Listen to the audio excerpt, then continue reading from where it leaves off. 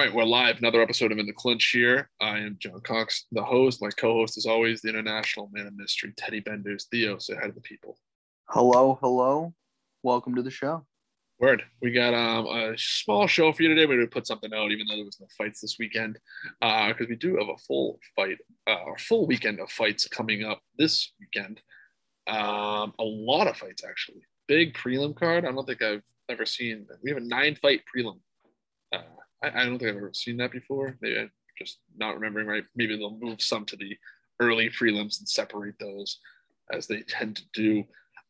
So right out of the bat, I just want to real quick, I think I missed this last week. We talked about the middleweight division and the heavyweight division respectively, but there were some rankings. I usually like to read off where people have gone in the rankings and how it is adjusted. So just real quick before we get into the actual meat of the episode, Derek Brunson moved from the 5 spot to the 4 spot. Marvin Vettori moves down to the 5 spot from the 4 spot. They switch spots. Sean Strickland moved up from 8 to 7. Darren Till down from 7 to 8. Uriah Hall up to 9. Kelvin Gastelum down to 10. Over in heavyweight, we have Tom Aspinall jumping up 2 spots from 13 to 11. Walt Harris down 1 from 11 to 12. And Blagoy Ivanov switches from 12 to 13, while Sergey Pavlich moves from 15 to 14, and Sergey Spivak moves from 14 to 15. So we have a bunch of stuff going on in those two divisions. Finally, some stuff going on in those divisions. They've been kind of stale as of recently, though. Real quick, let's start getting right into it here. We have the upcoming fight night. This is on September 18th from, I believe, the UFC Apex Center. Anthony Lionheart Smith versus Ryan Superman Spann. We got a bunch of fights here. I guess I'll just read them off real quick. I usually just at the end of the episode, but since this is kind of a different episode and we're going to go somewhat short than we usually do, I'll just read them off real quick. Then we'll talk about the main event. So at the main event, we have Anthony Smith versus Ryan Spann. That is in the light heavyweight division. Anthony Smith coming in at the 6th ranked spot, and Ryan Spann coming in at 11, respectively. Then we have another lightweight competition here. Ian Kutabala versus Devin Clark. Women's flyweight, Ariana Lipsky versus undefeated Maddie Baum at 7-0, 1 no contest. Lightweight, we have Arman Sarukian, I think is how you say that. He is 16-2 versus Christos Giagos. He is 19-8. Bantamweight, we have Nathan Manis, 13-1 versus Tony Gravely, 21-6. Middleweight, we have Joaquin Buckley. I think that's a return fight for him. I don't know. He's fought recently. I know he has. I just don't remember. Versus Antonio Arroyo. That is at middleweight. And then the prelim card, 9 fights on the prelim card. Mike Rodriguez versus Tafan Chukwi. Women's bantamweight, Pani Kianzad versus Raquel Pennington. Lightweight, we have Dakota Bush versus Hu Rong. Lightweight again, we have Nicolas Mata versus Cameron Van Camp. Bantamweight, Montel Jackson versus JP Buys. Women's flyweight, Erin Blanchfield versus Sarah Alpar. Welterweight, Impa Kasagane is returning again versus Carlston Harris. That is at welterweight. Bantamweight, Gustavo Lopez versus Halai Alatang. And women's flyweight, Emily Whitmire versus Hannah Goldie. Give me some oxygen. Jesus Christ, Theo. We have a main event coming up here. Anthony Smith versus Ryan Spann, a big fight in the UFC light heavyweight division, excuse me. Of course, we have the champion is Jan, the Polish Power, or whatever. What is this? Does he have a nickname? Jan Blachowicz? Is he just Polish Power? Is it Polish Power? Yeah. Blachowicz. So this is a big fight for this division. I really like Anthony Smith's odds on this. I know people are high on Ryan Spann, but Anthony Smith, I can't, like, no one can seem to put this guy away for good. Like, it seems like he's getting his ass kicked, then he comes back, wins a couple fights, and just kind of won't go away. And I think this light heavyweight division is a little bit more wide open, definitely more wide open than it has ever been in the last decade, really, with John Jones, obviously the monster at the top. Anthony Smith, 2-1 in his last 3 fights. His last fight is a first round KO of Jimmy Crute. That was at 5 minutes. I believe he couldn't come on for the second round, if I remember correctly, or doctor stoppage. So which fight? The first Jimmy Crute? No, Jimmy Crute couldn't come off for the second round because of the there was the calf kick that caused that the drop foot. Drop foot. Yep. First. Okay. Yep. That was at UFC, what, 261? Yes, it was. Yeah. So Anthony Smith versus Ryan Spann. Like I said, I like Anthony Smith in this fight. I like him a lot. I especially with this division as wide open as it is right now. There's obviously some huge, heavy gunslingers at the top. Glover Teixeira, Yuri Prochazka, Alexander Ratchis, Diego Santos, Dominic Reyes. I just think there's a good shot for everyone to get their shot at the champion. I think more than likely what we're going to see is Yuri Prochazka get the next shot. Or yeah, because Glover just fought. No, I'm sorry, I'm retarded. Glover is fighting Jan, right? Yep. Glover's fighting What is Jan. that? That's UFC 267, correct? That's the free fight. That's the end of the month, yeah, in Abu Dhabi. I think the next up after that is going to be Yuri Prochazka. Personally, I think that he's kind of just sitting there waiting. I don't expect it to be a number one contender fight between him and Rakic. I think that he's just going to get this shot. He's super exciting. I think they want this guy fighting for the title. But I really like Anthony Smith. I think he can make a sort of a late career second run at this championship belt. I don't know what your thoughts on that are. Yeah, I mean, I'd like his chances against Jan Blachowicz more than I did against John Jones. Yeah, man, but Anthony Smith really should be the favorite here, and I do have him favored to win this fight. Yeah. But what I love is that Anthony Smith recently has taken a step back in opponents. I feel like a lot of the times in the UFC, we see it all the time when people, they go on these losing skids and they can't really get together, and then they keep fighting top-level fighters. I would really like to see more people just kind of admit that they're on a bit of a skid and they need to regroup and rework some things and take lesser competition. I mean, look how it's turned out here for Anthony Smith. Now his last 2 or 3 fights, he's taken that back step in competition, and it's proven well for him. You've been able to see Anthony Smith make improvements at an age that he's at now. I believe he's like at 35, 36. He's been in the game for a long time, but usually guys of his age and of his experience don't make that much of an improvement at this stage in his career. But Anthony Smith has done that. That's because he's taken a step back in competition.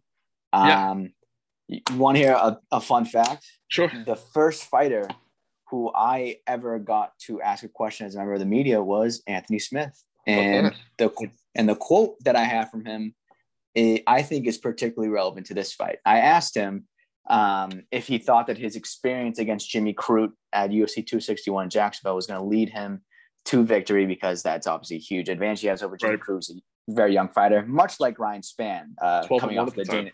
Right. And Anthony said, is Jimmy Crute going to take me somewhere in the octagon that I've never been before? Is he going to show me something that I've never seen? Is he going to hit me hard, and is he going to rattle me? Is he going to hit me harder than Hector Lombard hit me? Is he going to be more technical and hard to get to than John Jones? Is he going to be a better grappler than Roger Gracie? I don't think so. I don't foresee that he's going to be different. I've probably fought 10 Jimmy Crutes, 10 guys probably just like him. But has anyone taken Jimmy Crute to those dark places in the octagon? I don't think so. End quote. How about that for a quote? How about that for a quote? Hey, first of all, just so you know, Man of Mystery had a pretty good quote in his first go, just so you know. Not bad. Got the quote that you want. So Anthony Smith, basically, in my assessment, he's a little bit better than Ryan Spann, and everywhere that Ryan Spann's trying to expand his game in. What I've seen a lot from Spann is that he has a decent stand-up game, and he's going to eventually force a takedown. However, he doesn't really have the strength to follow through on that, be a really dominant force with his grappling. And he's got a decent stand-up, but he's a little bit chinny. He's been finished in his last couple fights. Johnny Walker even finished him as well. He's also really, really stiff on the feet. I don't like his footwork at all, especially compared to Anthony Smith's. If you look at the other side, Anthony Smith is really good at attacking when exiting the clinch, which is huge for this fight, because I feel like Spann's going to try and grapple him early on, and there's going to be a lot of opportunities for the clinch to happen. And Smith is an expert at exiting the clinch and getting finishes like that. However, much like his opponent Ryan Spann, I think that Anthony Smith has suspicious head movement, and he never has his hands up. And oftentimes, I've seen Anthony Smith throw really good combinations that land well, but he'll sit there and admire his work. They call that taking pictures of your combinations. So that could prove to be problematic for him. One thing that I'm looking at, a specific shot that I'm looking at, is the right cross of Ryan Spann. I think that's his best weapon on the feet, honestly. He hits decently hard, especially with that shot, and that could be troublesome for Anthony Smith. If you're going to ask me for a prediction, though, I would say that Smith probably keeps him at bay on the feet, probably manages the distance well, jabs him up. That jab was really improved in the Jimmy Crute fight. And I think he out-techniques him, and I think he outspeeds him to a unanimous decision. However, the defensive deficiencies that he does have means that Ryan Spann's a live dog this whole fight. Yeah. You actually took the words right out of my mouth with that clinch conversation, or that talking point right there. I agree totally. I think Anthony Smith is fantastic coming out of the clinch. But also, I mean, he stole the words out of my mouth twice here, because I agree with your point that he likes to admire his work. I wish that he would be a little more I wish he'd be a little quicker with his combos coming out of the clinch. He's good coming out of it, but I wish that once he lands that big combo, I'd like to see him kind of keep the fight to his opponent, keep it going, keep landing the punches, maybe pour it on a little more, not get too crazy, because I think he's such a big guy that like he doesn't move as swiftly as let's say a Yuri Pizaka or a John Jones. Obviously, John Jones being the best light heavyweight of all time, but still, I think that he needs to maybe work on just being a little lighter on the feet, and it's going to help him big time against a guy like Ryan Spann, because he's going to be going for takedowns, he's going to be going for clinch. He's going to try to use that dirty boxing and get inside on Anthony Smith. Anthony Smith actually is 33, believe it or not. I thought he was older. Kind of what you said. He's 33 years old. And also the live betting odds, just to go back, Anthony Smith is favored at -188 coming out of the gate. As of right now, Ryan Spann, an underdog, at +152. So you're right on the money there. I think we both agree that he should be the favorite. He is the favorite. Yeah, I like where he's at right now in his career. I think that he can definitely put some wins together. He can string together, if he can string together a couple good wins, I don't see any reason why he's not right back there in the title contention spot, especially against Jan Blachowicz. I'd love to see that fight. I think it's an excellent fight. I even like him against Dominic Reyes, or maybe even Thiago Santos. I'd like to see that fight. Rakic, I know that he's been kind of sitting at that 3 spot for a long time. I'm sure he's going to get his shot at some point here too. I'm curious if they're going to do a number 1 contender fight between him and Yuri. The more I'm thinking about it, the more it's most likely going to happen, just because there's going to be so much downtime between Jan and Glover both. Whatever happens there, there's going to be a long waiting period of, are they ready to fight, depending on how the fight goes. Maybe it's a first round knockout. One guy's ready to go right away. One guy's not. I'm curious, though, if Jan gets beaten in this fight, loses his strap, do you think he gets the rematch right away? I don't think he does. I think that they might want to move through this division. And I see Yuri Pizaka fighting for the title very, very soon, if that's what happens. I think if Jan loses, I think they give him that title shot right away versus Glover Teixeira. Yeah, I mean, if Glover wins, what happens is a really tough question, because we have no idea really how the UFC values Glover Teixeira, right? Right. If you were to guess, right, Glover's 40 by now, right? I mean, he's getting up there. He's got to be up there. Yeah, he's been in the game forever. And he's, honestly, to his credit, he's very durable. He gets rocked in the beginning of almost every single fight, and somehow always finds a way. He's 41, yeah. So Glover Teixeira, if he wins this belt, I think they would give an immediate rematch. Or actually, so? No, because I feel like, no, because they really do like Yuri Prochazka. Right. Prochazka. And I don't think they, I think they want to push him more than anything, more than Jan Blachowicz. So I don't think they give Jan an immediate rematch, especially because he's only defended it once against Izzy. He won the vacant title against Dominic Reyes, but after that it was just the Izzy fight. Yep. So yeah, I don't think there's any huge rush to get Jan back in there, if like in an immediate rematch. No, I think he still hangs out around the top though. I don't think it's going to be like they're giving a bunch of guys shots right away. I think he still hangs up there. He's probably going to fight number 1 contender at least soon after that. Make no mistake, Jan Blachowicz is a world championship caliber fighter. He absolutely is. He is in almost every aspect of the game. Yeah, I'm not saying from a skill standpoint either. I think even if he loses this fight, they're not going to be like, all right, you had your shot, now we're going to give these guys a shot. I think he still hangs out in the top 1 or 2 and is getting very close to the title again. Yeah, no, the UFC recognizes that he's a top level elite fighter. Right. They wouldn't give him the same step back that they give like Anthony Smith or somebody like that. I want to say that he's getting up there in age though too. Am I wrong about that? No, I think, what is he, he might be 38? 36. 30, He's yeah. somewhere around there. He's 38 years old, yeah. Jan Blachowicz. Oh, there you go. So it's, I mean, you know, how Side long is note, he he going to looks keep great fighting? for 38. He looks honestly. fantastic for 38. I never would have guessed he was 30 years old. Yeah, that's what I'm saying. So, I mean, how long is he going to keep fighting even? It's a good question. It's a good question we don't have the answer to. But so if I had to guess, sooner rather than later, he'd probably call it quits, right? Right. You have Glover at 41, Jan at 38. I mean, these are two guys, and I like to think the back half of their career, just age-wise. I mean, even if Glover wins this fight, who knows? He might retire as champion and just vacate it. Then we're looking at maybe a possible vacant title fight between Yuri and Jan, which would be fantastic. This is all, of course, if Jan loses the strap. And then very well Glover could lose this fight and say, you know what, that's it for me. Because how quickly is he going to get another title shot? I think if Glover loses this, I think then we start seeing guys start rotating through for that number one contender spot and getting title shots and of the like. But just to get back to the main event that we're discussing here. So we do have Anthony Smith at 6 is a tough spot for me because it's tough to justify him getting a title shot within if he wins this fight, the next fight, or maybe even the fight after that. But I think if there's anyone in that top 5 that hasn't already challenged for the title that could do it, or in the top 6, I should say, I think it's him that has the best chance of taking home the title.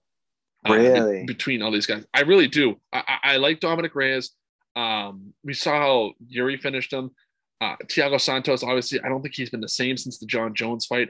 Alexander Rakic definitely poses a threat. But I suppose then Yuri is the other one. So I think it's him and Yuri. I like both of their odds.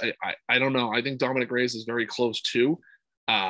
We have to see how he looks after that Yuri fight because obviously it's a devastating knockout. Yeah. Who knows if he'll ever be the same? I mean, you can look at Tony Ferguson versus Justin Gaethje. You can look at Kamaru Usman taking out Tyron Woodley. These guys, they just digress after crazy fights like that. Calvin Kattar versus Max Holloway. We still haven't seen him. I can't imagine he's going to be the same. Dan Hooker even versus Dustin Poirier or Paul Felder. You know, I mean, the list goes on and on about guys who've been in these wars or have been brutally knocked out or damaged in fights and how they look after. So I don't know how Dominic Reyes is going to look. You could also argue that Anthony Smith might not look the same after the Glover fight, which was a huge controversy in the MMA world about whether they should have thrown in the towel and yada, yada, all these different things. You can go on about that too. But I think we've seen him fight since that fight. He has looked good. I don't think we've seen Dominic Reyes since the Yuri fight. I'm going strictly off memory here. I should have, like we talked about before the show, had some notes written down. But it's just like it's such an open-ended division now out of nowhere when it was a stalemate for 11, 12 years with John Jones at the top there, or however long he was dominating this division. So it's how are these guys going to look? Now you have different incentives. They all have chips on their shoulder. Yeah, his last fight is versus Yuri Prochazka. Is that it? Prochazka, right? I don't want to fuck this up. Prochazka. Yuri Prochazka. Okay. Yeah. We haven't seen him fight since that, and that was a brutal KO, and not just a brutal knockout, but I mean, he took a ton of damage in that fight, and not just to the head, his body was ruined too. Right, and he is tough as nails. He's tough as they come because most guys would not have hung on there even that long. Right, but we have Thiago Santos with a knee injury, or both knees, I think, were damaged in the John Jones fight. I know one at least was significantly compromised. So I guess it's Alexander Rakic, which is the most healthy of the top 6 here. He's obviously got a good shot, as does Yuri. And then I think it's Anthony Smith. I think he has the best shot. And right now, of guys that aren't or that are currently scheduled to fight, I think that he has the best shot of this top 6. And that's, I mean, a lot of people are going to think that's a hot take, but. And I'm not saying he's going to win this fight and then immediately fight for the title. I'm saying as far as going on a little run you know what I'm saying? Like he could go on a little 3-fight run here, ending in a title fight and secure the title. I think he can use this momentum and bring home that title. I like him versus Jan Blachowicz. I also like Jan versus him. So I think it's a great fight if they can make that happen, regardless of a title in the line. I think that's a fantastic fight just as a side. Yeah, I mean, out of the top 6, I'd go with probably the easy pick. I think Yuri Prochazka is the easiest road to the title. Right. Not just in terms of how many less fights he would have to take before he got a title shot, but also just skill for skill. I feel like he'd probably be favored in a matchup against Anthony Smith, and he'd probably have better odds against Jan than Anthony Smith would have against Jan. But that being said, Anthony Smith is definitely not a bad pick out of the top 6. I mean, he might be my number 2, honestly, behind, or maybe he might be 3 behind Dominic Reyes. I'm not exactly sure. To be honest, I haven't given it that much of a thought. Alexander Rakic is also a force to be reckoned with at 205. So yeah. I can't really say for sure, but I think Yuri Prochazka will probably be my number 1 out of the top 6. But yeah, it's going to be a great fight either way. Anthony Smith versus Ryan Spann. I wouldn't really be comfortable with Anthony getting a title shot after this because Spann's number 11 and Anthony's fought 2 guys who were unranked before this. It was like, you can't really justify getting a title shot off of that. However, if he does beat one of these guys in the top 5, like a Reyes, like a Santos, Rakic, or Prochazka, the doors are wide open. Then you can start talking about, okay, well, now he's on a 4-fight win streak with 2 wins over ranked guys, one of them in the top 5. That's a good case for a title shot, something like that. But until that happens, I can't justify Anthony Smith getting a title shot. And he's got to get past Ryan Spann, which is a tough task to on Saturday. So we'll see. Right. In other news here in the MMA UFC world community, whatever you want to call it, the Paulo Costa is confirmed versus Marvin Vettori for October 23rd. That is a free fight night. That's exciting. Huge fight for the middleweight division. I think this is a fight that a lot of people have been waiting on for a long time. Finally, we see Paulo Costa taking a fight, getting excited, getting back in the ring. We'll see what he looks like coming off his loss to Israel Adesanya. I mean, with all due respect to Paulo Costa, dismantled. Marvin Vettori, obviously, his loss also to Izzy in his last fight. So we'll see how those 2 rank up. The potential here for Marvin Vettori to really jump up a couple spots and get right back into that middleweight title contention. This is a big fight for Paulo Costa. That's a huge fight for Paulo Costa. I mean, think about this, right? Before the Israel Adesanya fight, Paulo Costa was an undefeated middleweight contender, ranked number 1 in the world, and nobody wanted to fight him. It was like when Yoel Romero was in his prime back in the day, and Bisping didn't want to fight him. It was just one of those things where it just seemed, exactly. It seemed like one of those things where Paulo Costa was going to run through everybody 185 and then eventually get his hands on the title. Unfortunately for him, Israel Adesanya happened to be the guy holding that title, and it was not a good match for him at all. He allegedly got wine drunk the night before.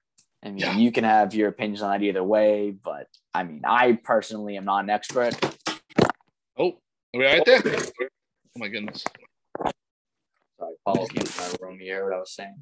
Did you fall over? Are we conscious? Yeah. I need you to call OnStar. Oh my goodness. Life so alert. Basically what I was, not OnStar. OnStar's for What were we talking about? Fights? We were talking about UFC. Yeah. Okay. So anyways, I feel like Paulo, he hits as hard as anybody at 185. He usually is able to walk everybody down. I mean, just look at everyone who he's fought at 185. Even he dropped Yoel Romero. Who drops Yoel Romero other than Robert Whittaker? And he hurt him bad. Bad too. I think honestly, the route to victory here for Marvin Vettori would be to take Paulo down. The unfortunate part is that Paulo Costa is insanely shredded and very, very strong. And I don't think that Marvin Vettori is necessarily strong enough to be able to take down Paulo Costa. Maybe if he got him against the cage, but we saw against Israel Adesanya that, Marvin Vettori is more satisfied to just stay in certain clinch positions and hold control rather than actually advance to a more dominant position. So I feel like he might have a couple of minutes of control against the cage against Paulo Costa and not feel the need to take him down, which will result in him being tired and Paulo meeting him in the middle of the cage, and bad things will happen for him from there. If you're looking at this statistically, the cage is small at the apex, and that should favor Paulo Costa because he's a pressure fighter who forces people against the cage and he unloads. So it's a good fight, John. What are your thoughts? Well, first off, this is just something I've always wondered. I'm curious why the cage is so much smaller at the UFC Apex Center. I don't know why it is. It's 25 feet compared to 30. I mean, the Ultimate Fighter smaller cage. Yeah, like no one does that in pro sports other than like MLB. I know like some of the stadiums are smaller, but like was the Ultimate Fighter in the old cage in the old building that they had like the Ultimate Fighter gym? Was that a smaller cage? I don't think it was. It seemed to be a smaller cage, but I don't know if it was much smaller. I don't think it was 5 feet smaller than. I think it makes sense if you're doing stuff like Ultimate Fighter and contingencies, but like we're having like Paulo Costa and Vittoria fight like a number one contender bout in a smaller cage than regulation. Like, why is this a thing? Yeah, I don't know. I've always just wondered that. I'm sure there's an answer somewhere out there. I haven't looked that hard into it. But just to comment on the fight, I agree with what you were saying about Marvin Vettori wanting to just kind of like clinch up and go to the cage and kind of hold out and wait for a shot or wait for maybe a good takedown position or opportunity or submission or something along the lines of that. I'm curious, though, if that's his actual fight style, what he likes to do, what he wants to do, or if it was just the game plan versus Izzy because he knew how much better Izzy was as a striker on the feet. And he knew the way to beat Izzy, I guess if there is a way to beat Izzy, is more than likely to try to close the distance as quick as you can and get in close, do some dirty boxing, some clinch work, maybe take him down. He hasn't really had his ground game tested too bad. I'd say maybe a little bit versus Kelvin Gastelum.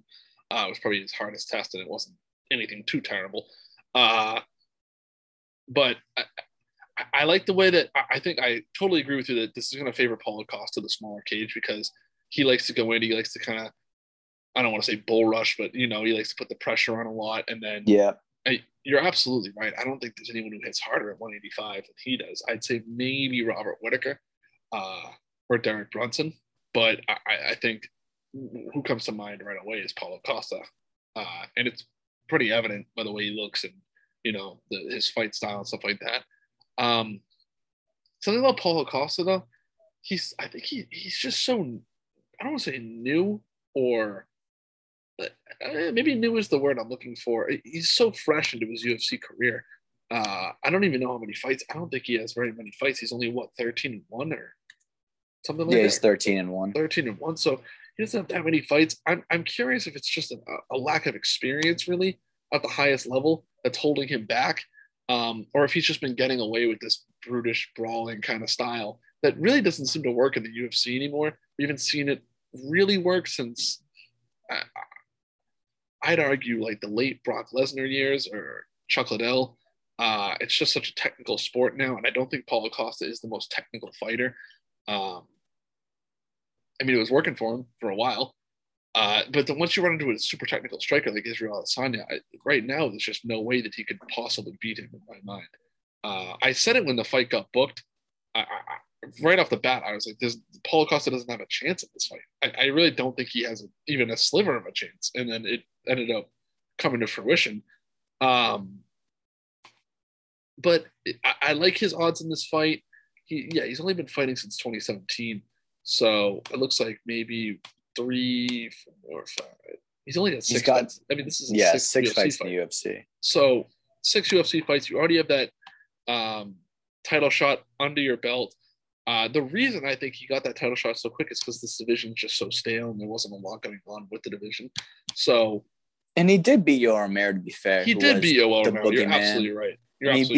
He beat Uriah Hall before that as well. Yeah. So I'm not discrediting any of his wins. I think it's just a matter of he needs to advance his technical abilities in the octagon if he wants any shot at going and winning the title. Because right now he's just not technical enough and not careful enough, really, is what it is, to go and beat Israel Adesanya because you're going to get pieced up from distance.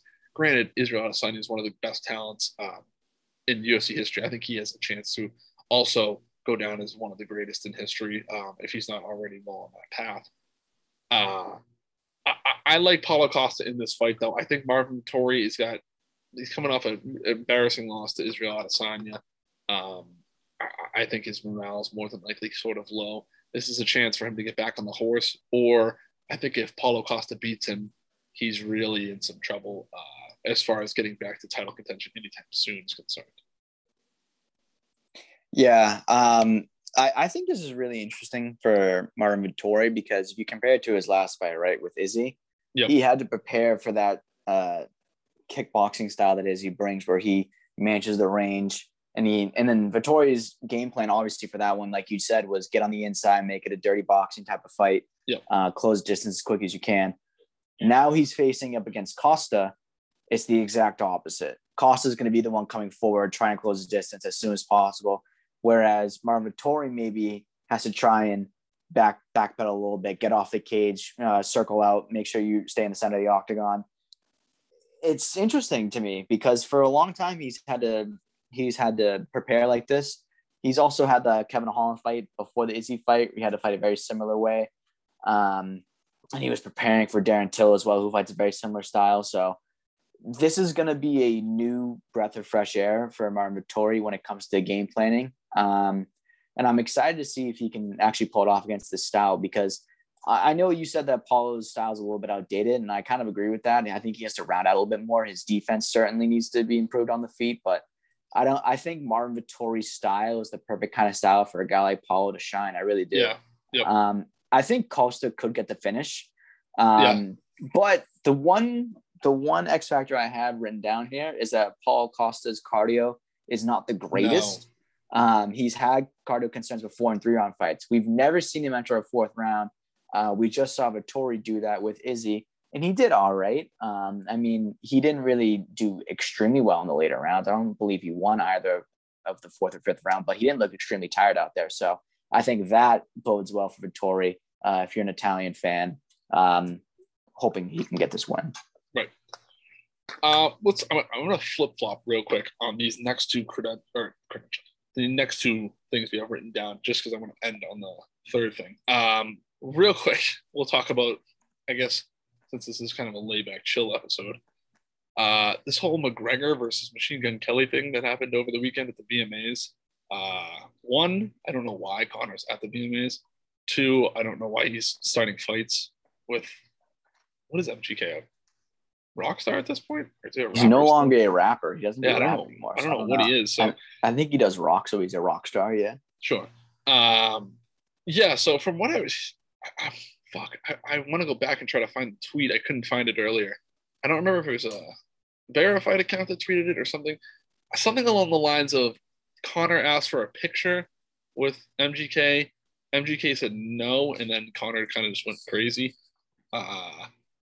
I feel like it could be one of two things.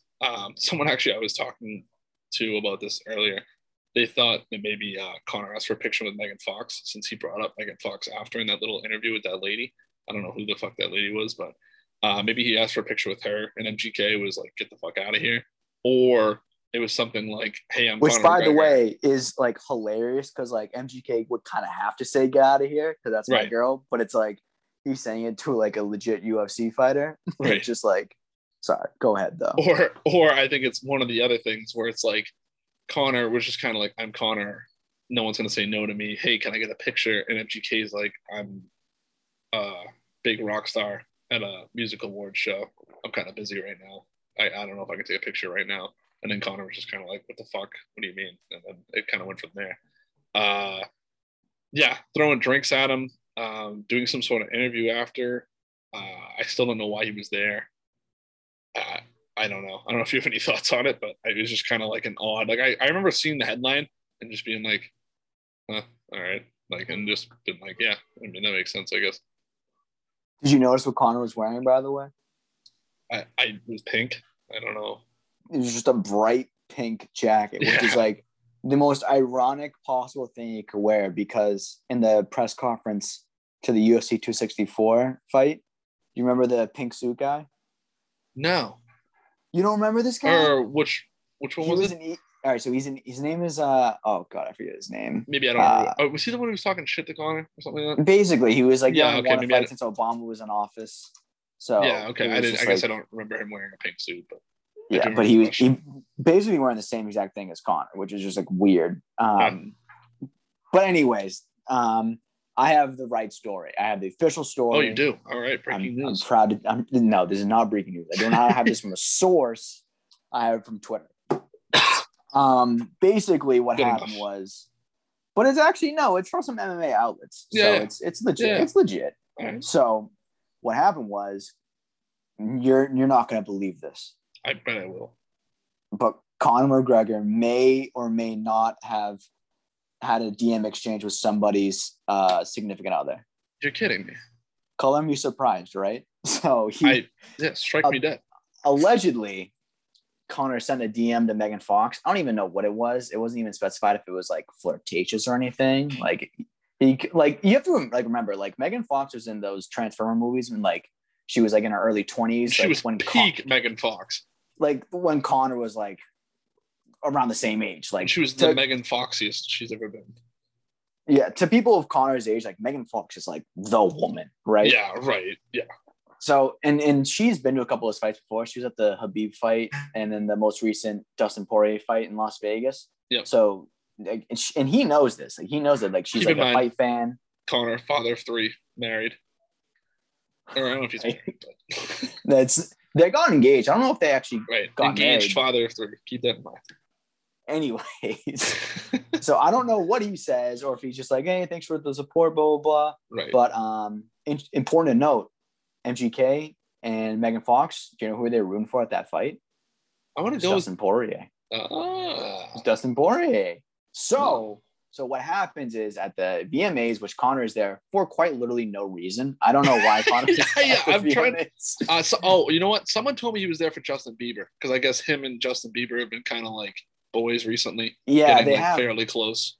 They have, but like he flew across the country to which do is weird this. because like Conor's like 30 something. But what I thought was weird was the next night was the Met Gala, and that's always kind of like more so been his thing, like fashion. So maybe he was in town for the Met Gala or something. Did he even go? But he didn't go. No, he didn't go to that. Maybe I don't know. Maybe they were like, hey, I don't know. You should whipping drinks around the fucking Met Gala. This fucking.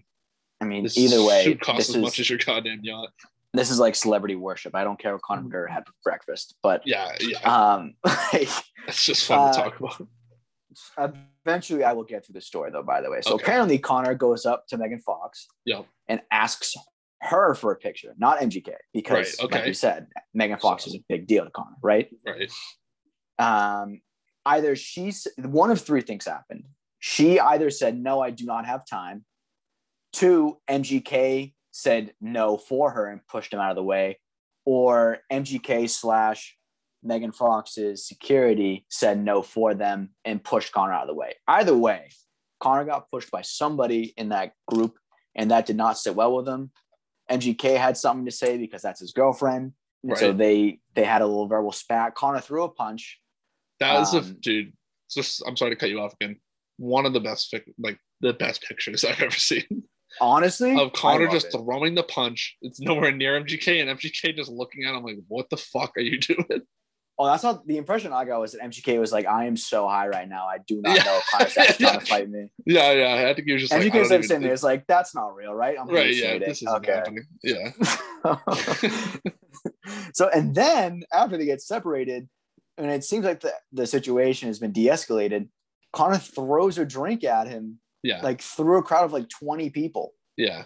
And then, he does interviews like, I don't even know who the white rapper is, which is hilarious because Conor, you are also a white man. I hate to break it to you, son, but you can't use it as an insult. Also, not a lot of famous white rappers out there. So it's true, but not a lot to pick from.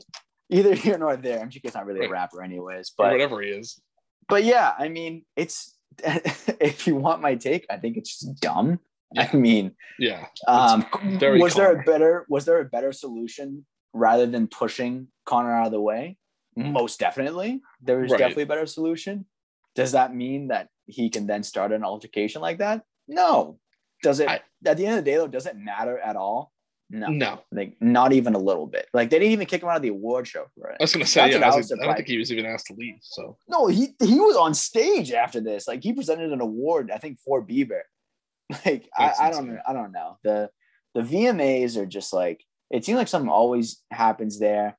Yeah. It's just like it's the perfect storm for somebody like Conor to do something and get headlines for negative PR. That's what I think. I mean, yeah, I think not saying that like he's like not at fault, because he definitely is, but like, it's just kind of like I put Conor in that same category as like Kanye West, where it's just like when they're in public, you're kind of like waiting for the bomb to go off. You're like, what are they about to do? I think he's like viewed now. Before it was like Conor was polarizing and exciting and like people want to be around him. I think now he's viewed as more like this guy might be hostile, like for pretty much no reason. So let's just try to keep him away if we can. It's the same Mike Tyson career arc. Right. It have an extremely successful career, be regarded as one of the best, gain millions and millions of fans, sell a bunch of pay-per-views, and then towards the end of your career, when you're not winning as much, but you're still very, very popular, you're a danger to people in public. Like it's and people, you're a legit threat to society. And people kind of love it though. That's the thing, is that people love the crazy man. I think people like him, but I think less people want to be like around him. Right, because people like it's kind of like a thrill out of it almost. What's it's like when you see like I think it's like when you see like you go to like a show at a circus and you're like, that lion could definitely kill that guy like at any point, but like I kind of want to watch it walk around. Yeah, you're like, I hope it doesn't, but I'm gonna keep watching just in case. But like at any point this could go horrifically wrong, like really, really bad. Just don't tell the lion you don't want to take a picture right now. I think that would happen at the VMAs was the equivalent of like the lion kind of not doing what it was supposed to, and everyone can kind of sense like something's off here, and then it kind of like snaps, and then everyone's like, oh, and they start spraying it, and like nothing really happens, but like it almost got out of hand really bad, like real quick. I think it like the equivalent would have been like if you just blasted MGK, like that would have been the same as like the lion just biting a trainer's head off, like and honestly, if you want to like just like go back to comparing to Mike Tyson, have you ever heard Jamie Foxx talk about like that era of Mike Tyson? I have not. And why like he was like he had a bunch of girls over his house. They're getting ready to go to a Mike Tyson fight. Mm-hmm. And he was like, I've seen this girl get ready like in half an hour or an hour tops. And when Mike Tyson fights, they always take 3 to 4 hours. Right. And he's like, why are you guys taking so long to get ready? Like, why do you care what you look like, Paul? We're going to fight.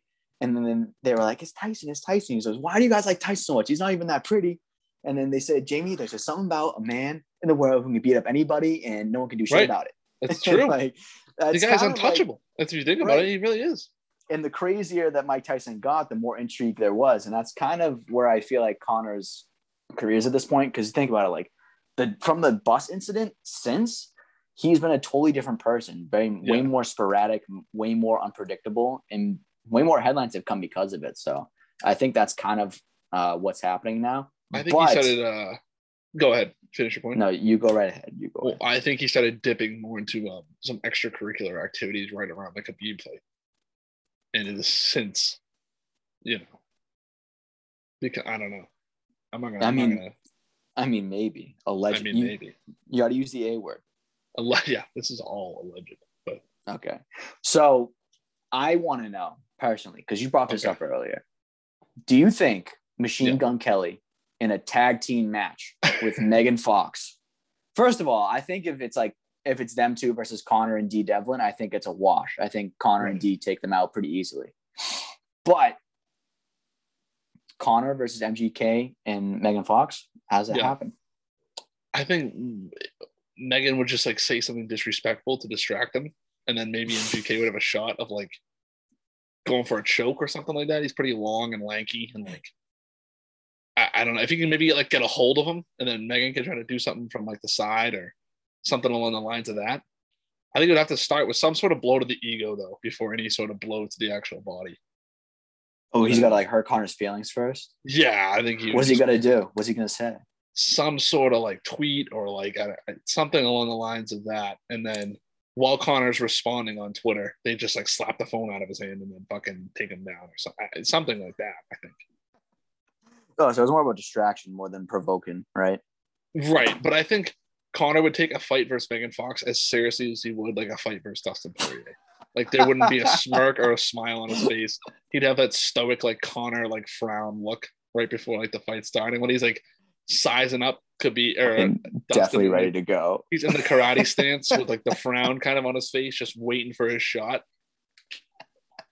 And I think he would. my God. I think he would knock her out and then just celebrate in the like. I'm just like picturing like Megan Fox standing across the octagon, like looking completely clueless, and then Conor's like as serious as he's ever been.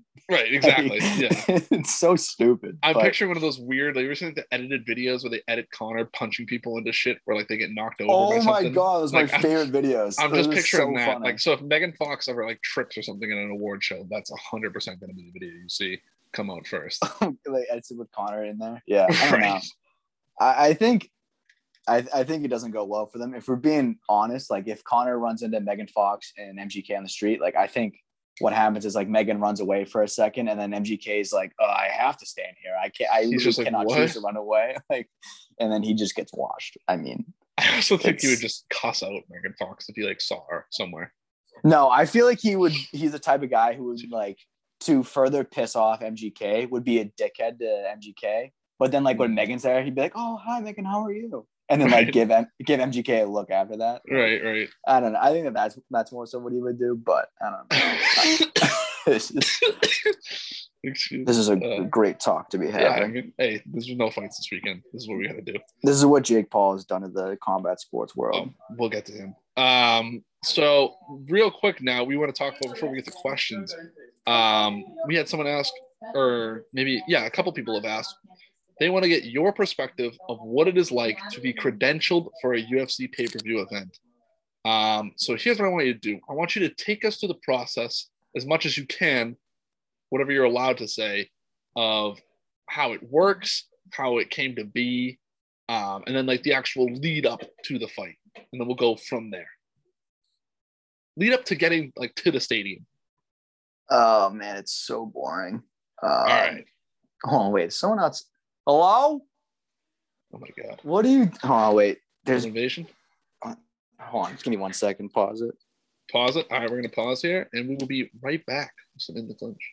All right, we are back. More in the clinch. Theo had to take care of some. What is that? A home invasion or something? What's going on there? Man, you know, when you get credentialed for a UFC event, you will find people just start banging on the door. Women, particularly, cannot leave me alone. Especially, it's the it's so annoying. It's like I just want to watch fights, dude. Leave me alone. Right. So what was your question?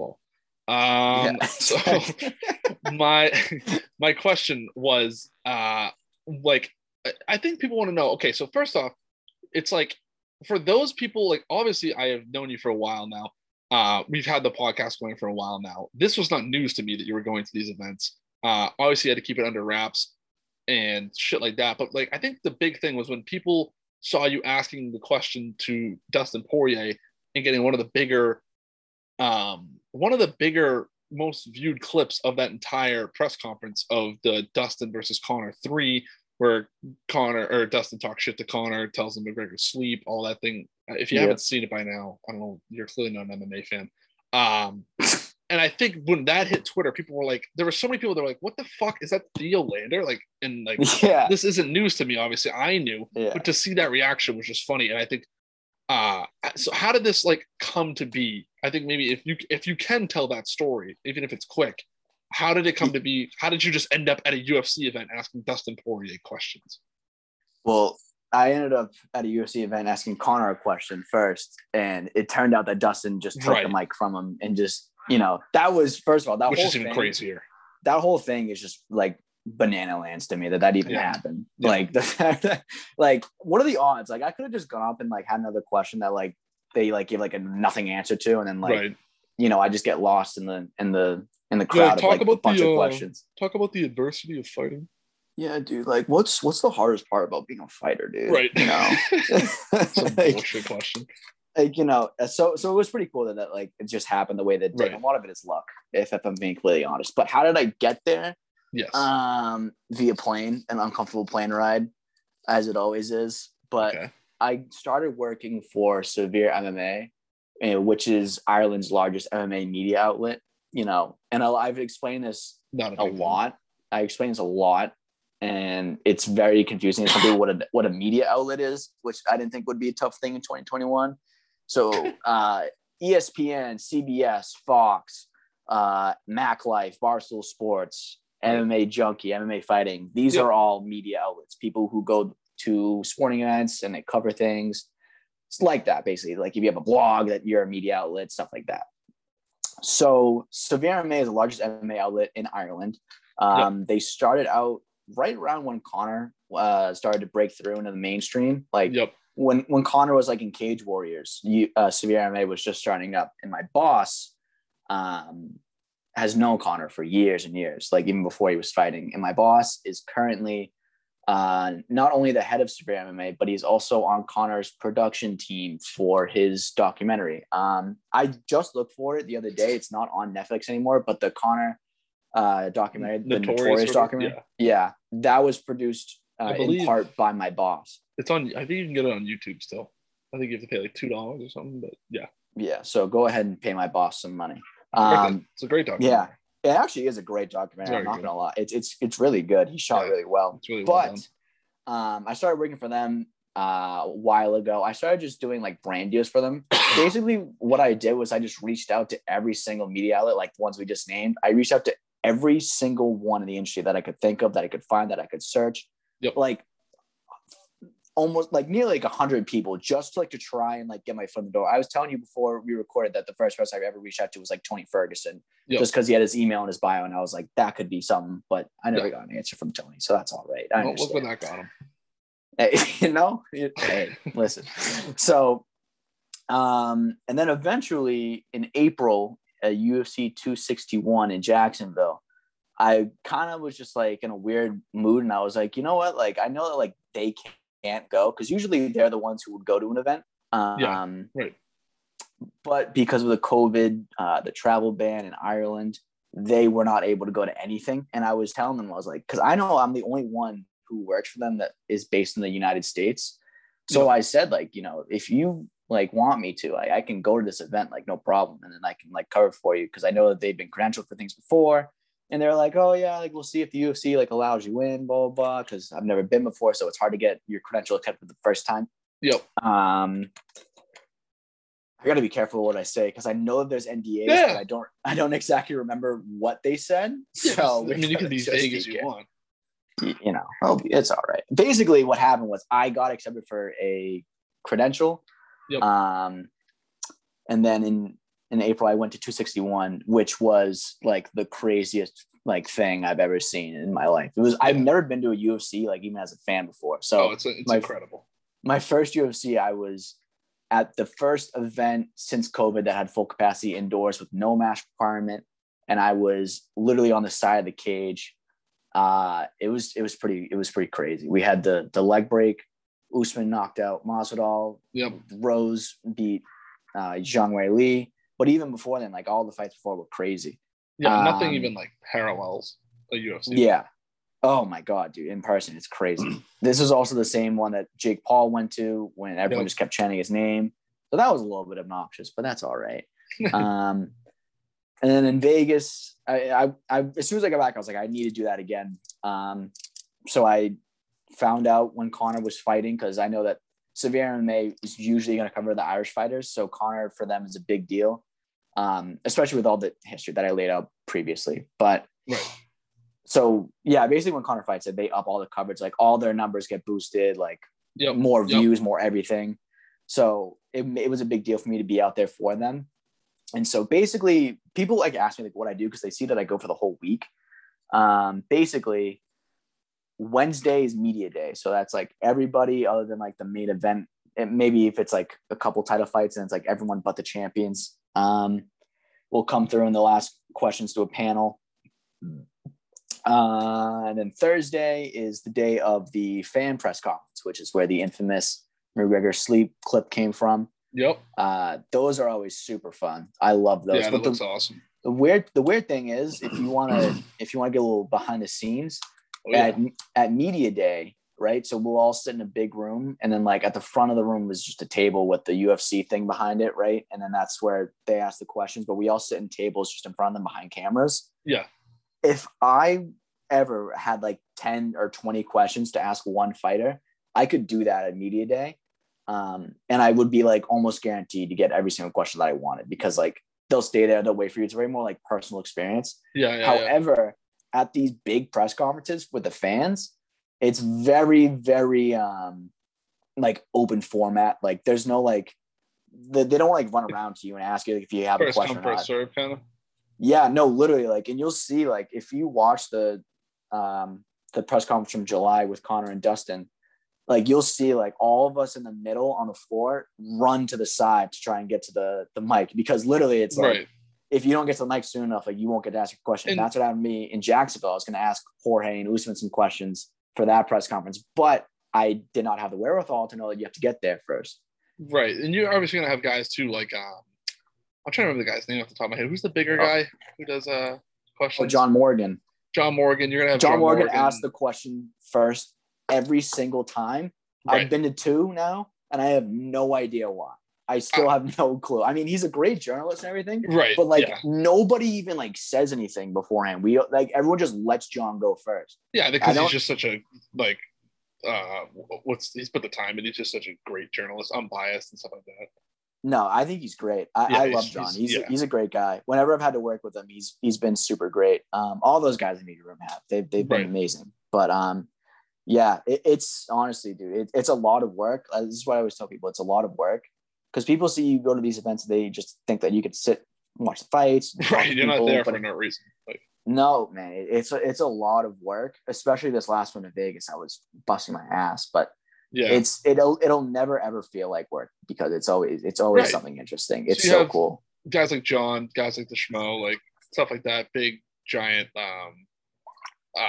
what's the word I'm looking for? Like I don't even know what the word, like I don't want to say pages, but like journalists talking heads. Yeah, exactly. And so but you also see sometimes like the fans and stuff, so I guess you're just mixed in with those guys, like whoever can get to the mic first. Oh yeah.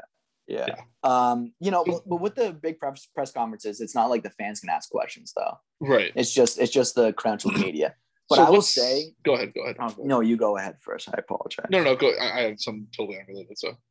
Okay, I will say the one time that I did actually feel like I was credentialed, because the whole time I have like imposter syndrome, because I'm like, dude, like I don't feel like very qualified for this. But at the end of the day, I did what I was supposed to do. I did a pretty good job of it. But the one time that I felt like I was super important was when at 264 in Las Vegas, Sean O'Malley just beat Chris Mutino, right? And I'm in Las Vegas, not like it was in Jacksonville where I was on the cage. It's the complete opposite. In Las Vegas, we're on this thing called press row. It's basically like above the bleachers, right? It's like the highest. It's like if you think of like where the TV garden looks like, it's like where the box seats are, right? Yep. It's that upper level. So I remembered my boss texted me because I was asking him. I was like, they told me that I could record anything I wanted other than the fights. So I asked him if he wanted me to get McGregor's walkout because I know that that's a big thing for them. And he just got back to me in that moment and said, yes, if you want, go ahead, but we don't need it necessarily. So I got that text right as O'Malley's fight ended. So I was like, shit, like my stuff's in the media tent, which is, by the way, the media tent for Vegas, when they have an extra amount of media, when it's a huge fight, they'll have like a media tent out back instead of doing it like in the hallways in the back of the T-Mobile Arena because they need more space. But it's outside of the arena and it's hot. And I'm also like on the opposite side of the arena all the way at the top. So I have to run, right? You will never in your life, John, feel more important than running through the concourse of a major building, like an arena, with a full suit, a credential flapping around you and holding like a tripod as fans like look at you like, is that guy important? Like you're the FBI. Guy? Yeah, literally. That's what I felt. I felt like I was in like a Mission Impossible movie. Right. I'm like running through the T-Mobile Arena, like I gotta record the fight. But it's crazy, dude. It's so much fun. I love every second of it. The travel is kind of tough sometimes, but you know, you can learn to deal with that when you get to do a job like this. So it's pretty good. All right. So now I have 2 questions for you. I think the answers will be notable. Okay. Yeah, wait before you ask these questions, is this going to negatively affect my career when someone finds this in a few years? No. Okay. Go ahead. What are the odds we could get you in the clinch shirt if you get into the next press conference on TV? On a scale of like could you wear it or would you get in trouble? On a scale of like 1 to 10, it would be like -10. It would not. It would not. My dad, it's funny my dad asked me the same thing. He had like a little sticker that he wanted me to put on my laptop because he thought I was going to be on the cage. Yeah. If it's like first company, I'm like, no, like they won't. I haven't even asked them about this, but I can already just tell it's a no, that they would not like it if you got free advertising on one of their shows. And then what if you said, hey, Theo, Severe MMA in the Clinch podcast, just a quick question. Would you get in trouble for that? That's a good question, because I've thought about this a lot, because I used to see a bunch of people doing that. So I was like, oh, like when I go, like if I say Theo and I or Severe MMA, people will know it's me talking, because usually they don't have the when on you. So they don't really know when it's your turn unless they can really pick out your voice. Yeah. But like, I've only seen one person ever give like an intro like that. And it was Robbie Fox of Barstool in Vegas. And like the whole time I was like, it's not a big deal that he did that. But I just personally wouldn't, because no one else here is doing it. And I was trying to look as much of like as the part that as I could, you know, it was like, so I didn't want to seem like as much of a rookie as I really was, but yeah, no, that one also is a -10. I'm sorry. Yeah. It's so not maybe personal. next time, just do it. So next, you know what the solution is getting a face tat, because then they can't tell me to cover it up. Face tat off. I mean, we'll get the logo right on your forehead. What are they going to slap a Zuffa logo over it? I don't think so. I think they might. So next question. Next question. What is it like in the back? Or like, are you ever in an area where it's like, you know how like they show like for instance, there was that famous video of Francis like staring down. Who was it? Who did he fight when he was just staring at? Was it Rosenstrike as he was walking out, and it was just Francis there staring at him? Like, are you ever in areas like that where it's like, do you see guys walking around, or is it very controlled where they're like, go here, do not go here, do not go here? Fight night is very, very controlled, especially with a big like McGregor event, like in Vegas. It's crazy. Basically, what I got to be careful here. Hold on. Well, yeah, if you can't answer, no. There's definitely some parts that you can't go. Like I don't. My credential doesn't get me to like a fighter's locker room. Like Sean O'Malley's never gonna like walk by you somewhere. No, he has actually, but like, specifically on fight night, it's very kept. The media is very kept separate from like the celebrities and the athletes, and like it's. Although all three groups are technically backstage, they're all in different spots. Gotcha. Like there can be some crossover, but like there's no shot in hell that I'm ever just like walking down a random hallway like without someone from UFC like tackling me. Like it's just not possible. I was trying to get back to the press tent. Like remember the press tent I was telling you about how it's very awkwardly set up, and I didn't know where I was going. So I tried walking down this hallway, and they legit like were screaming at me. I was like, "Oh, I'm sorry. I swear to God, I'm not trying to like sneak a peek or anything. Like I'm just."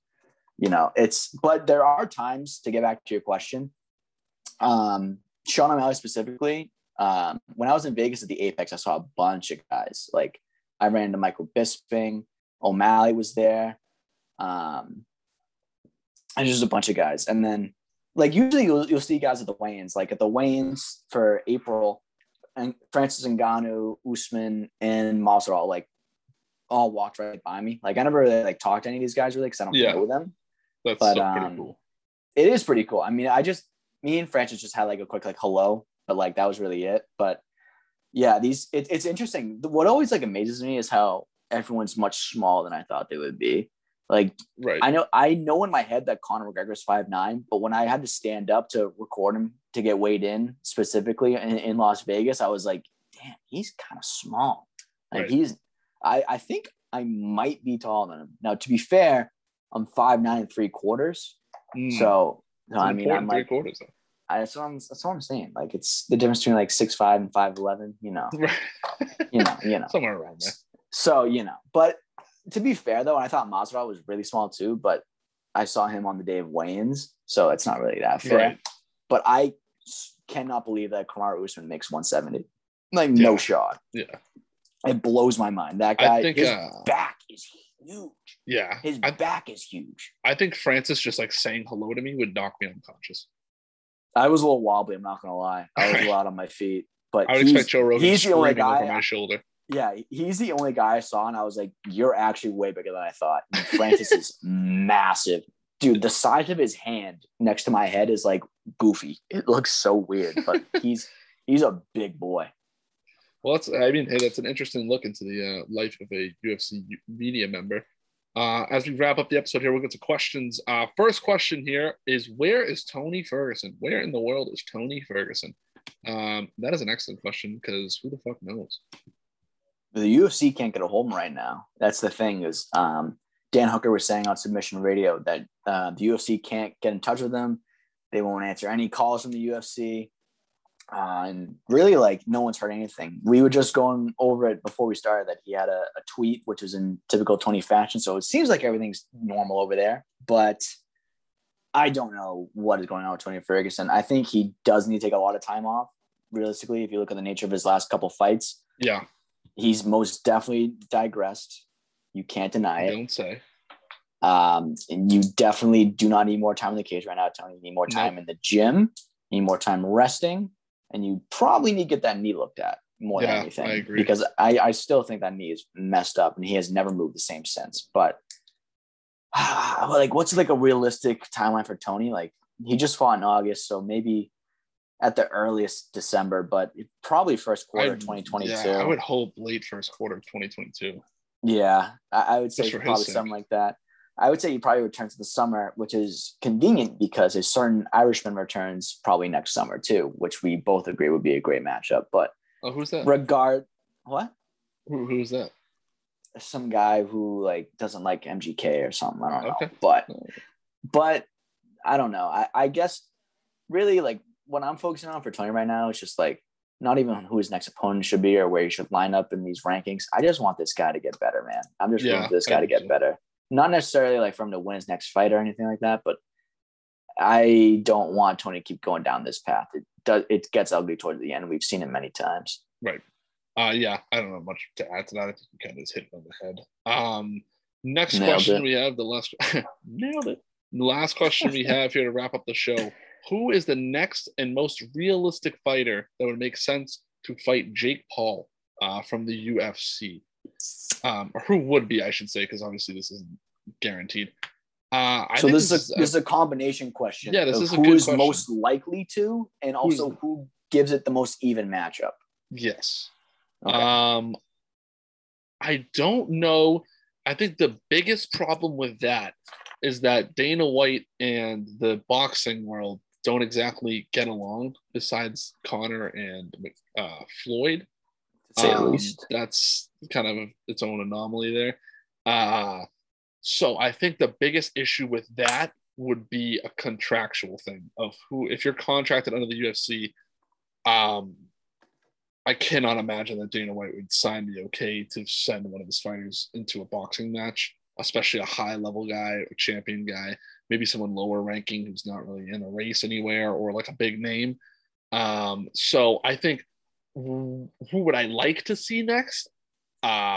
Besides Conor, we've talked about that. I think Jorge Masvidal would be exciting. That's the one name everyone's talking about today. Yeah. But as far as guys who aren't in the UFC, maybe were in the UFC, I know Jake already said that he would lose to Anderson Silva. He would never fight Anderson Silva. Just out of respect, he's too good. I would get my ass kicked. Maybe. I don't even. Yeah, maybe. Probably more than likely. Probably. So I don't see that happening. My guess, I'm trying to think of guys that have been cut that aren't in another promotion already, or aren't don't have any affiliation with the UFC anymore, and no one's jumping to the front of my head right now.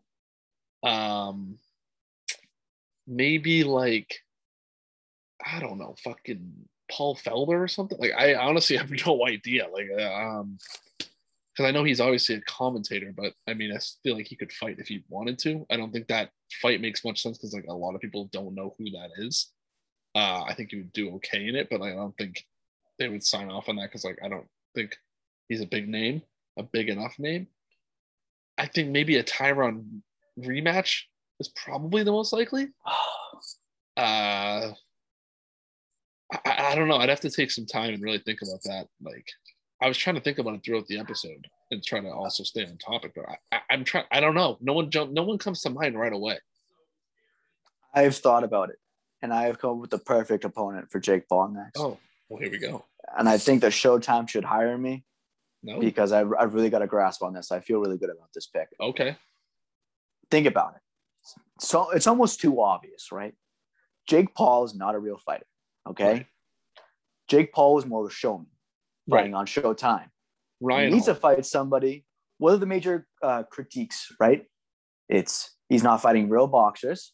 Yeah. He's not fighting guys who are at a high level right now. He's fighting retired guys. It's true. Yep. He's not fighting guys that are his size either. Okay. All three of those things we can knock off with one guy if he faces him. And if I'm being honest, this is a combination of a winnable fight-ish, but also if we're really focusing on the show here, this guy's going to put on a better show than anybody else in this range of skill. I mean, the tension is palpable. From the 185 division, number 14th ranked, Kevin Holland will take on Jake Paul. Oh, Kevin Holland. And they will have a crazy buildup. And their fight will be so good because I think that honestly, Kevin Holland's hands are a little bit overrated. A little bit. Okay. I think he's still a little bit green there, but I think his kicks more so do him a lot of favors in the stand-up more than his hands do. That's all I'm saying by that. But okay.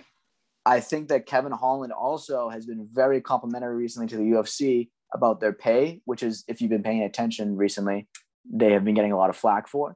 I think Dana would appreciate that and say, oh, all these fighters are talking about fighter pay and how bad it is, and they all want to fight Jake Paul. I'm not going to let them do it. You know who I will let do it? The one guy who's had my back in the media, Kevin Holland. You get to have your payday. It's too perfect. The UFC would love it. Jake Paul would love it. Kevin Holland would love it. Showtime. You're welcome. You know who actually jumps to mind too? Who? Uriah Hall. I thought about that too. I really did think about that. But if you're going for the show, Kevin Holland's the show. You think Kevin Holland? I think the biggest thing is that he's not a huge name. I think that's a massive part of this. I don't think that the name really matters as much. Because I think it does. I think it's a Showtime fight. Obviously the name is Showtime, but I think it's it's more of a spectacle than it is the actual about the fight. It is. And that's why, if we don't really know who Kevin Holland is, really, the casual fans who are Jake Paul boxing fans, I know that there's a few out there. Yeah. They will learn who Kevin Holland is and they will appreciate him. The same way they didn't really know who Ben Askren was, but people loved Ben Askren's trash talk in the press conferences. They loved his attitude, everything about that leading up to the fight. And so that then translated to big pay-per-view draws. People knew who Tyron Woodley was, but he wasn't really exciting. He wasn't really beloved. And what? Sorry. Did I say something wrong? No. I'm sorry. I was just looking at articles. Jake Paul would love Jorge Masvidal as his next opponent as he targets beating more bitch-ass MMA fighters. That's a quote. That's a quote. I'm just going to say Jake more Paul is lucky. MMA fighters. He's lucky he wasn't at the VMAs because I'm pretty sure it would have been a lot worse for him. And by bitch-ass, I think he means retired MMA fighters and then MMA fighters on 4-fight losing streaks. Also I think true. what he means is bitch-ass. That might be what he means. That might be what bitch-ass means in Ohio. I don't know. Oh, dude. It's right under our nose, dude. What? Who is We're it? missing Vitor Belfort. It's so fucking dumb. How about fucking Vitor Belfort? Obviously juiced to the gills, knocking out Evander Holyfield and act like he's the king of the fucking world. Yeah. Are you shitting me? That was disturbing almost. You have the right to be happy for your win because you trained and you beat someone on short notice. But dude, that guy's old enough to be my grandfather. He can barely move and you're acting like King fucking Kong when you beat him. I don't understand. Only Triller would sanction something like that. Only Florida. Dude, Evander Holyfield was denied a boxing license by New York 12 years ago. Jesus. And even today, Florida was like, yep, that's fine. So that's the real reason, because that was in California originally. But then when they changed it to Holyfield because De La Hoya got COVID, California said, no, we're not going to sanction Holyfield fighting. Are you crazy? Right. So they moved the whole card to Florida. But yeah, I think Jake Paul versus Vitor actually, ironically, is the closest fight that we've talked about for Jake Paul. But most definitely not what he's picking next because there's legit no there's no win in that for him. Like, no one knows who Vitor is. Vitor is not a legitimate boxer himself. Yeah. It just doesn't make sense. But Vitor Belfort has been calling out for it. So yeah, and he's juiced up, so I think he could knock him the fuck out, and then everyone would be like, Jesus Christ. It's more about the video. It's not about the. There's no morals here. This is a lawless wasteland. They're really, when we're talking about Triller and Jake Paul fights, this is a lawless wasteland. I think the only reason Jake Paul would do it would be because he would just use the steroid thing so much, where it would be like when he wins, he's like, oh, by the way, I just beat up an MMA guy again, and he was on steroids. But if he loses, it's like, dude, they can only beat me if they take steroids. That's it. Right. Like, it's one of those like built-in excuse kind of things. But who knows? Who knows? It is what it is. But I think Vitor is probably what makes them. I think he's probably the most likely, and he is technically realistically the most likely. I would, yeah. I mean, fuck. I really hope it's not Vitor. I hope it's something other than that. Is that the most realistic shot? Probably not that I'm saying that like I want like Jake Paul to get an easy win. Like, I think quite the opposite. If he lost, it'd be more entertaining. But I just want a good show, and I don't think Vitor's going to bring that. Right. Yeah, so I think that's enough for us here on this kind of filler episode. A little bit of a sillier one, more laid back. Yeah, do you want to plug all your shit real quick before we wrap up with the main card recap here? Of course. Recap. As previously mentioned, my lovely bosses over at Severe MMA, they have a website, severemma.com, where you'll see articles on up-to-date coverage, live results, things like that. You can follow them on Twitter for live updates, Instagram, the Severe MMA podcast. If you enjoy shows like this, the Severe MMA podcast is available on all platforms where podcasts are available: Spotify, Apple Music, SoundCloud, YouTube, all that good stuff. Sweet.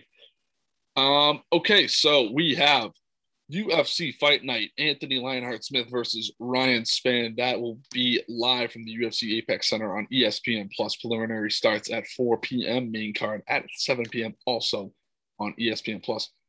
That is it for me. We'll be back next week to recap that. And then, boy, oh boy, do we have a banger coming up after that. September 25th from the T-Mobile Arena pay-per-view starting at 10 p.m. Early prelims starting Nick at 6 p.m. Diaz is back.